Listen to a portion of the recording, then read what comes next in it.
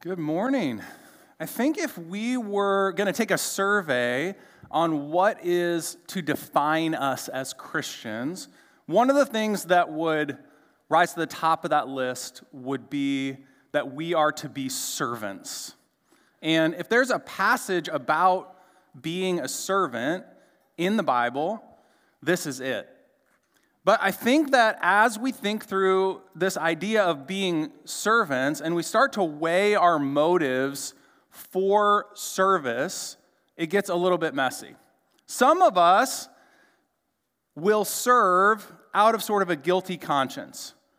If we know that other people are going to see that we're not serving, we'll serve sort of because we feel bad. Others of us will serve as people pleasers. We always want people to be happy with us, and so we will externally kind of go through the motions, even though internally we don't really want to be doing those things. And there's all sorts of other motives that we would dig into in order to serve. But I think there's a common denominator among all of those different motivations. And that is that we are often serving to get something. We're serving to get a clear conscience. We're serving so that we can feel better about ourselves. And what we're going to see in this passage is that's not really serving at all. If you think about it, it's just pure selfishness. The person that you're serving is yourself. And so we're going to see something counterintuitive in the passage. We're going to see that to serve Jesus, we must be served by Jesus. See, true service is not you giving something to God to pay him back. It is Jesus living his life in and through you. So service, we'll see, is actually a type of receiving. So we're going to look at this story of Jesus washing feet as kind of the example of service and see what we can learn from it. So the first thing we're going to see in the text is the meaning of washing feet. Look with me again at verses 1 through 11. It says, "Now before the feast of the Passover, when Jesus knew that his hour had come to depart out of this world to the Father, having loved his own who were in the world, he loved them to the end. During supper, when the devil had already put it into the heart of Judas Iscariot, Simon's son, to betray him, Jesus, knowing that the Father had given all things into his hands, and that he had come from God and was going back to God, rose from supper. He laid aside his outer garments, and taking a towel, tied it around his waist. Then he poured water into a basin and began to wash the disciples' feet and to wipe them with the towel that was wrapped around him. He came to Simon Peter, who said to him, 'Lord, do you wash my feet?' Jesus answered him, 'What I am doing you do not understand now, but afterward you will understand.' Peter said to him, 'You shall never wash my feet.' Jesus answered him, 'If I do not wash you, you have no share with me.' Simon Peter said to him, 'Lord, not my feet only, but also my hands and my head.' Jesus said to him, 'The one who has bathed does not need to wash except for his feet, but is completely clean. And you are clean, but not every one of you.' For he knew who was to betray him. That was why he said, 'Not all of you are clean.'" The first thing we notice in the text is that Jesus knew exactly who he was. The text says that he knew that he came from the Father, that he knew he was going back from the Father. So Jesus had this absolutely solid identity.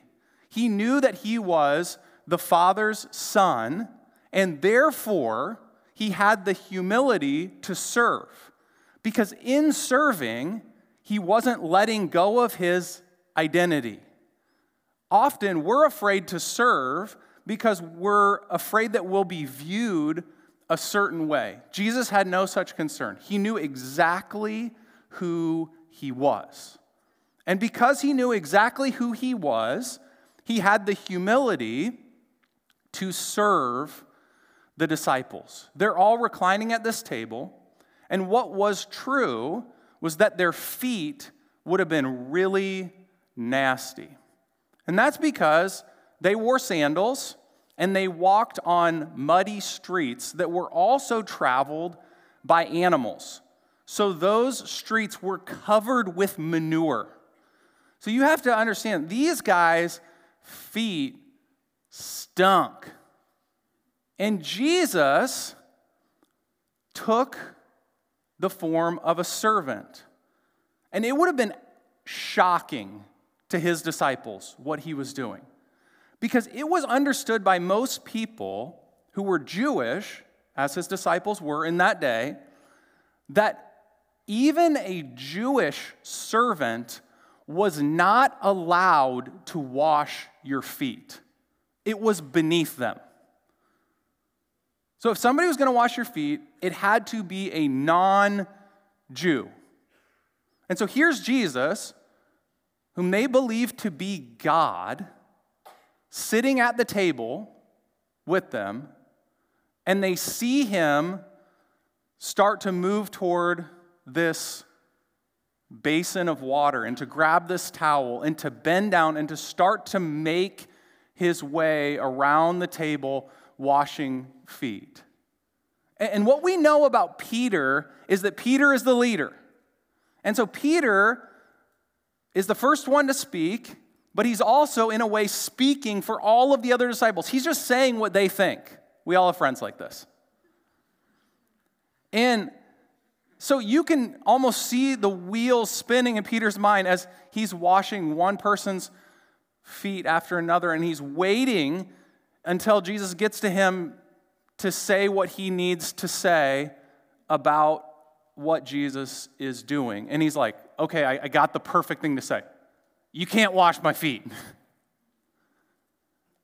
And Jesus says, well, if you don't let me wash your feet, then you have no share with me. And then Peter's like, okay, that was the wrong thing to say. Let me say something else. Let me try this. Okay, wash my whole body. And Jesus is like, listen, you already took a bath this morning, right? Like all you guys took a bath, so your whole body is clean. So the only thing that needs to be washed is your feet. He's like, okay, that makes sense, I guess. Then Jesus says something strange. What I am doing now, you do not understand, but afterward you will understand. What is it about what Jesus is doing that he doesn't understand? It seems pretty straightforward, doesn't it? Jesus is, in an act of humility, washing their feet. But we get insight into the text from John when we zoom out and look at the context of what Jesus is saying. Look with me again at verse 1. It says, now before the feast of the Passover, when Jesus knew that his hour had come to depart out of the world. The greater context is Jesus is moving toward the cross. So what we need to understand about this story is that Jesus is saying that he is pointing to something greater than foot washing. See, the meaning of foot washing is Jesus showing his disciples in a vivid illustration what he is about to do at the cross. See, what's true theologically at the cross is that when you believe in Jesus, you are immediately justified. That is, made clean. Your whole body is clean. You are declared by the God of the universe not guilty on the basis of what Jesus has done for you at the cross. And yet, every day, your feet get dirty. Every day, you still sin. Every day, you're still in need of ongoing cleansing. Jesus is saying to Peter you're justified. You're clean because you've believed in me. But every single day, you are going to need me to forgive you for your actual sins that you've committed that day. So yes, we're going to see that Jesus sets us an example by washing feet, and we should go and do likewise. But the deeper meaning of the text is something that we cannot do likewise. It is something that Jesus has once and for all done for us at the cross for our salvation. Guys, I've seen this illustration play out in vivid form many times in my life as a college pastor. See, before the semester would start in the fall, we would have this event for our leaders in college ministry. And so they would all come back from the summer. And you got to imagine, a lot of these kids had only been Christians for a matter of less than a year. So they're excited about their faith and they're on fire for Jesus. But then what happens is they go home for the summer and they realize, like, I still got that old sinful nature. And so they go back into old patterns of sin and do things that they thought they were done with. And so what we realized is coming into this leaders retreat every year, we had to do something that reminded them that Jesus has not only once and for all forgiven them for their sin, but he forgives them for their sin they committed that day and that summer. And so one of the things that we regularly did is we had them sit and we would, as staff, go down and wash their feet. And as we washed their feet, we would remind them of the finished work of Jesus. That yes, he had cleansed them, that they were right and justified in him, but also that he was cleansing them right now. Maybe you need that reminder today. Maybe it's like, okay, big picture, you're like, yep, I'm forgiven, I'm justified, I'm on my way to heaven. I believe in the cross of Jesus, but there is that actual sin that you committed this weekend. And you're like, okay, I know that Jesus forgives me, big picture, but will he forgive me for this? And Jesus is saying, through this story that's been preserved for us, I am gentle and humble in heart. I will get on my knees and I will wash that crap off your feet. I'll wash that stuff away. And so I think the application of this point is something that John writes later in the book of 1 John. He says, and I think he was probably thinking about this story. 1 John 1, verses 8 through 10. It says, if we say we have no sin, we deceive ourselves, and the truth is not in us. If we confess our sins, he is faithful and just to forgive us our sins and to cleanse us from all unrighteousness. If we say we have not sinned, we make him a liar, and his word is not in us. See, if you say, no, Jesus, I don't need you to wash my feet, you have no share with him. Because this gospel is only for actual sinners, for people who are sinning in real time. And so if you're in that company, you're in good company. All of humanity except for Jesus. And Jesus is here present with us by his Spirit, and he is saying, I will cleanse you because I love you.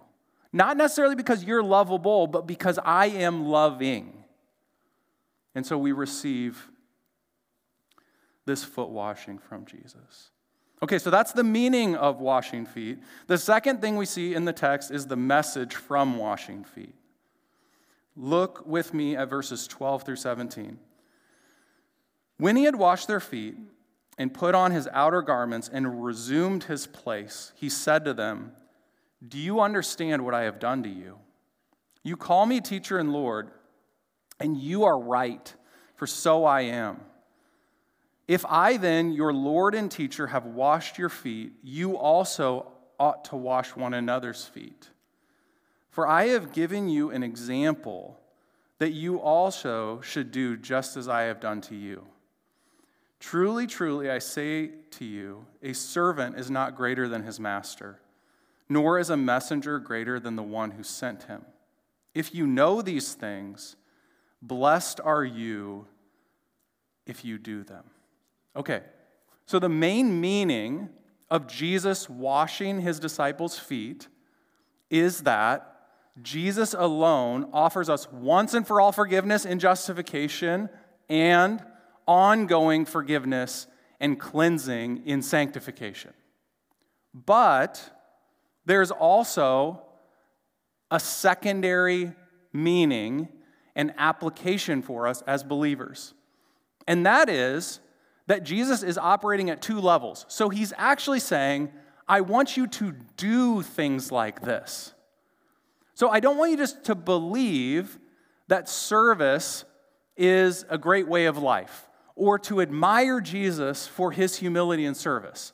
He says, blessed are you if you do them. Okay. Is your life characterized by humble service?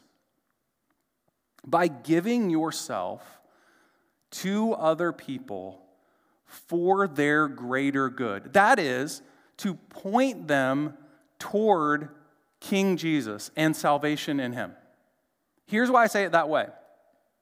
Because Jesus is tapping into the deepest possible motivation here for service. He's saying something quite counterintuitive. He's saying, you will never be a servant if your primary goal is to be seen as a servant. You will only be a servant if you understand that you are primarily being served by Jesus. Even your service is a service that is being done to you by Jesus and through you by the Holy Spirit. So we have this messed up mindset that keeps us from being servants. And that is, we can get into this idea that we are trying to pay God back. Jesus is not saying, I want you to pay me back. He is saying, I have done such an amazing thing to you. The only possible response, if you get this, is that you do these type of things for other people. Now, I'm trying to download this mindset into my kids. And there's this daily tool that I have to try to get my kids to understand the attitude of a servant. And it's called chores, right? And so one of the chores that my kids have to do on a daily basis is put away their laundry. So we have 5 kids. We do 2 to 3 loads of laundry a day. So there's lots of opportunity to learn service. And so I remember one of my kids one time was kind of having a mopey day, and I could tell that request was going to be heavy. And I thought, perfect opportunity for them to learn, right? Because you got to learn to serve even when you don't feel like it.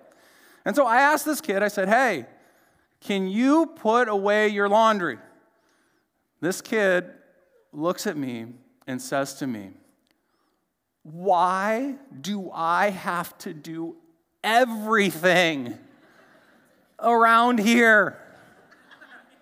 And I'm thinking, hey, I unloaded the dishwasher. I was getting dinner ready. I put the laundry in the washer and put it in the dryer. I already put my clothes away.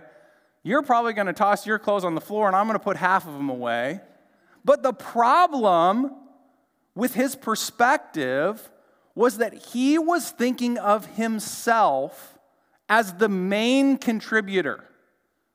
And what I wanted to help him see was to widen the perspective and to see that he is being served far more than he's serving. Jesus is saying, listen, I want you to understand, you are being served far more than you're serving. I have done something for you so beautiful and so amazing by washing away your sins, something that you could never pay me back for. Could you just serve people around you? Could you see opportunities to wash other people's feet? Now, probably not literally, right? That's just weird in our culture. But there are tons of opportunities that we have as sons and daughters, or as parents, or even as grandparents, to serve other people in our lives. And maybe right now, I'm not going to spell out the exact application for you, but maybe the Holy Spirit's even stirring something in you right now, like, oh man, I think I have been neglecting this area of service. And maybe if I put that into practice, people would more fully see Jesus at work in my life. You know, Peter eventually got this. He understood this. He had this aha moment. And this is what he writes about our opportunity to serve in 1 Peter 4, verses 10 through 11. He says this, "As each has received a gift, use it to serve one another, as good stewards of God's varied grace. Whoever speaks as one who speaks oracles of God. Whoever serves as one who serves by the strength that God supplies, in order that in everything God may be glorified through Jesus Christ. To him belong glory and dominion forever and ever. Amen." Now, did you catch that? Peter says, I want you to serve as one who serves by the strength that God supplies, so that in everything he might get the glory. He's not just saying, I want you to serve. He's saying, I want you to serve in this certain way. I want you to serve as people who are being served by a greater servant. Here's how we have to serve. You're not going to want to do it. Nobody wants to serve. You're going to have to say, Jesus, would you do in me what I cannot do for you? Would you live in me by your Spirit and help me to switch this laundry or unload this dishwasher or change this diaper or get this, college students, do your roommate's dishes? That would be an act of the Holy Spirit, wouldn't it? That's so outside of our flesh, to do something for someone else when they're so annoying. The Spirit of Jesus living in us in these practical ways. Why? In order that in everything God may be glorified through Jesus Christ. See, when we serve in the strength that God supplies, it becomes obvious to those around us that what we're doing is not human. It doesn't come from us because people don't act like that. People do it in a look at me sort of way, but people don't do it in a humble, consistent, faithful way. Okay, so we've looked at the meaning of washing feet, the message from washing feet, and then finally, we're going to zoom in on the man who washes feet. Look with me at verses 18 through 27. Jesus says, "I am not speaking of all of you. I know whom I have chosen. But the scripture will be fulfilled. He who ate my bread has lifted his heel against me. I am telling you this now before it takes place, that when it does take place, you may believe that I am he. Truly, truly, I say to you, whoever receives the one I send receives me, and whoever receives me receives the one who sent me." After saying these things, Jesus was troubled in his spirit and testified, "Truly, truly, I say to you, one of you will betray me." The disciples looked at one another, uncertain of whom he spoke. One of his disciples, whom Jesus loved, was reclining at table close to Jesus. So Simon Peter motioned to him to ask Jesus of whom he was speaking. So that disciple, leaning back against Jesus, said to him, "Lord, who is it?" Jesus answered, "It is he to whom I will give this morsel of bread when I have dipped it." So when he had dipped the morsel, he gave it to Judas, the son of Simon Iscariot. Then after he had taken the morsel, Satan entered him. Jesus said to him, "What you are going to do, do quickly." Okay, so Jesus is making a bold and unforeseen prediction in this text about what Judas is going to do. And so in a vague way, Jesus is telling the disciples before it happens that Judas is going to hand him over to the authorities and that he is going to be crucified at their hands. And so Peter, when they don't know who it's going to be, of course, wants to know. And so John is sitting next to Jesus, leaning his head on his shoulder, and he asks Jesus who it is. And Jesus tells them, "It's the person that I give this piece of bread to." And so he dips it in the cup and he gives it to Judas. And then he tells Judas to do what he's going to do quickly.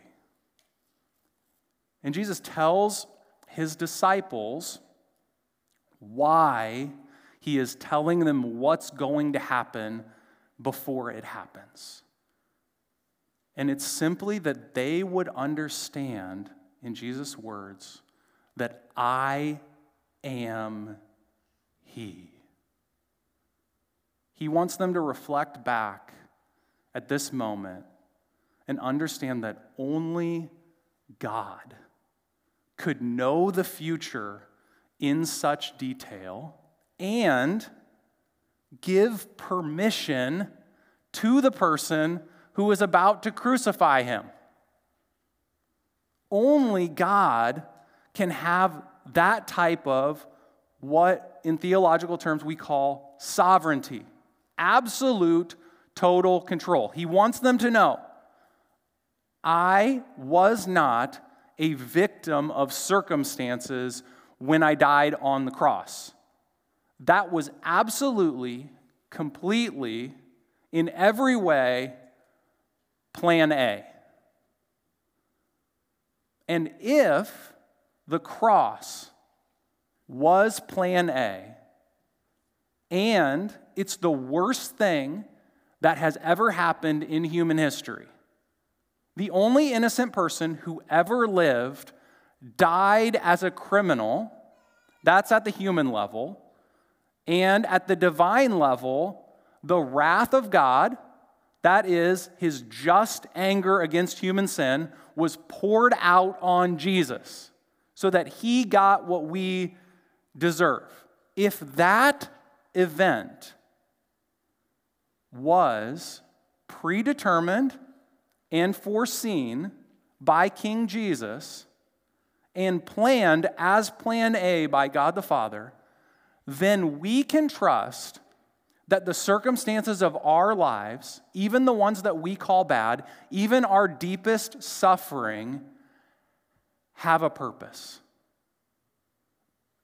The destination that God is taking us to is good, even if there are many detours along the way. Don't you feel a sense of total security when you are driving your car a long distance and you have Google Maps on? I hope it's Google Maps. Google Maps is better than Apple Maps. Hot take right there, all right? But you've got Google Maps up, and you've got the time to your destination is 5 minutes before you're supposed to be there. And yet, there's lots of stop traffic along the way. Like you got some red lines on the map. But, at least for me, as long as the destination says I'm going to be there 5 minutes early, you know what? I don't care. So I'm sitting in stop traffic. Doesn't matter. Why? Because I know the future. I'm going to be there on time. That's amazing. Jesus is saying, with me, you know the future. It's going to be good. You're going to get there on time. Do you know you're going to die right on time? Because God has determined the day of your first breath and the day of your last one. Do you know that your destination is set? You're going to heaven. Guys, as Christians, we're not going to hell anymore. That's great. Our destination is set. Jesus has told us in this world, you're going to have trouble, which means there's going to be lots of detours and lots of hard things that are coming your way. But none of those things can block your destiny, the destination that God has for your life. And here is where Jesus is taking you. This is incredible. Look with me at Luke chapter 12, verses 35 through 37 to close. Jesus is talking here about our glorious future. And he is using our glorious future as motivation for us to be servants now. And here's what he says to us. Stay dressed for action and keep your lamps burning. And be like men who are waiting for their master to come home from the wedding feast, so that they may open the door to him at once when he comes and knocks. Blessed are those servants whom the master finds awake when he comes. Truly I say to you, he will dress himself for service and have them recline at table, and he will come and serve them. Okay, get this. We maybe think of heaven as us finally getting it right and paying God back. Finally, we're servants, we're worshipers, we're giving our all to God. Here's what Jesus said is going to happen in heaven. I'm going to have you guys all sit down at a table, and I'm going to wash your feet forever. Why? The giver gets the glory. And Jesus says, you will not outgive me. I will serve you forever. Because that was not an aberration from my character. That is who I am. I live to serve you, to love you, to lay down my life for you. And nothing in all creation can keep you from that destination. Because the cross has secured your place there. Let's pray. Jesus, thank you that you are so unlike me, so unlike us, that what flows naturally out of your heart is service and humility to the point of death, even death on a cross. But also that you are so strong and so capable that you can look into the future and you can tell us what's going to happen. I pray that we would be people who are marked by humble service because we know who we are in our identity in you. We know that we are forgiven, and so we can lay down our lives for other people. And I pray that as we do that, people would see that there is something different in us, and that we would have the opportunity to point them to you. That we would be able to say, it is not me, but it is Christ living in me. And that in that way, you would be glorified, that many people would be saved because you are living through us to serve others. God, would we be people, even today, who put our hands out and just say, God, my life is yours. Would you use me? In Jesus' name.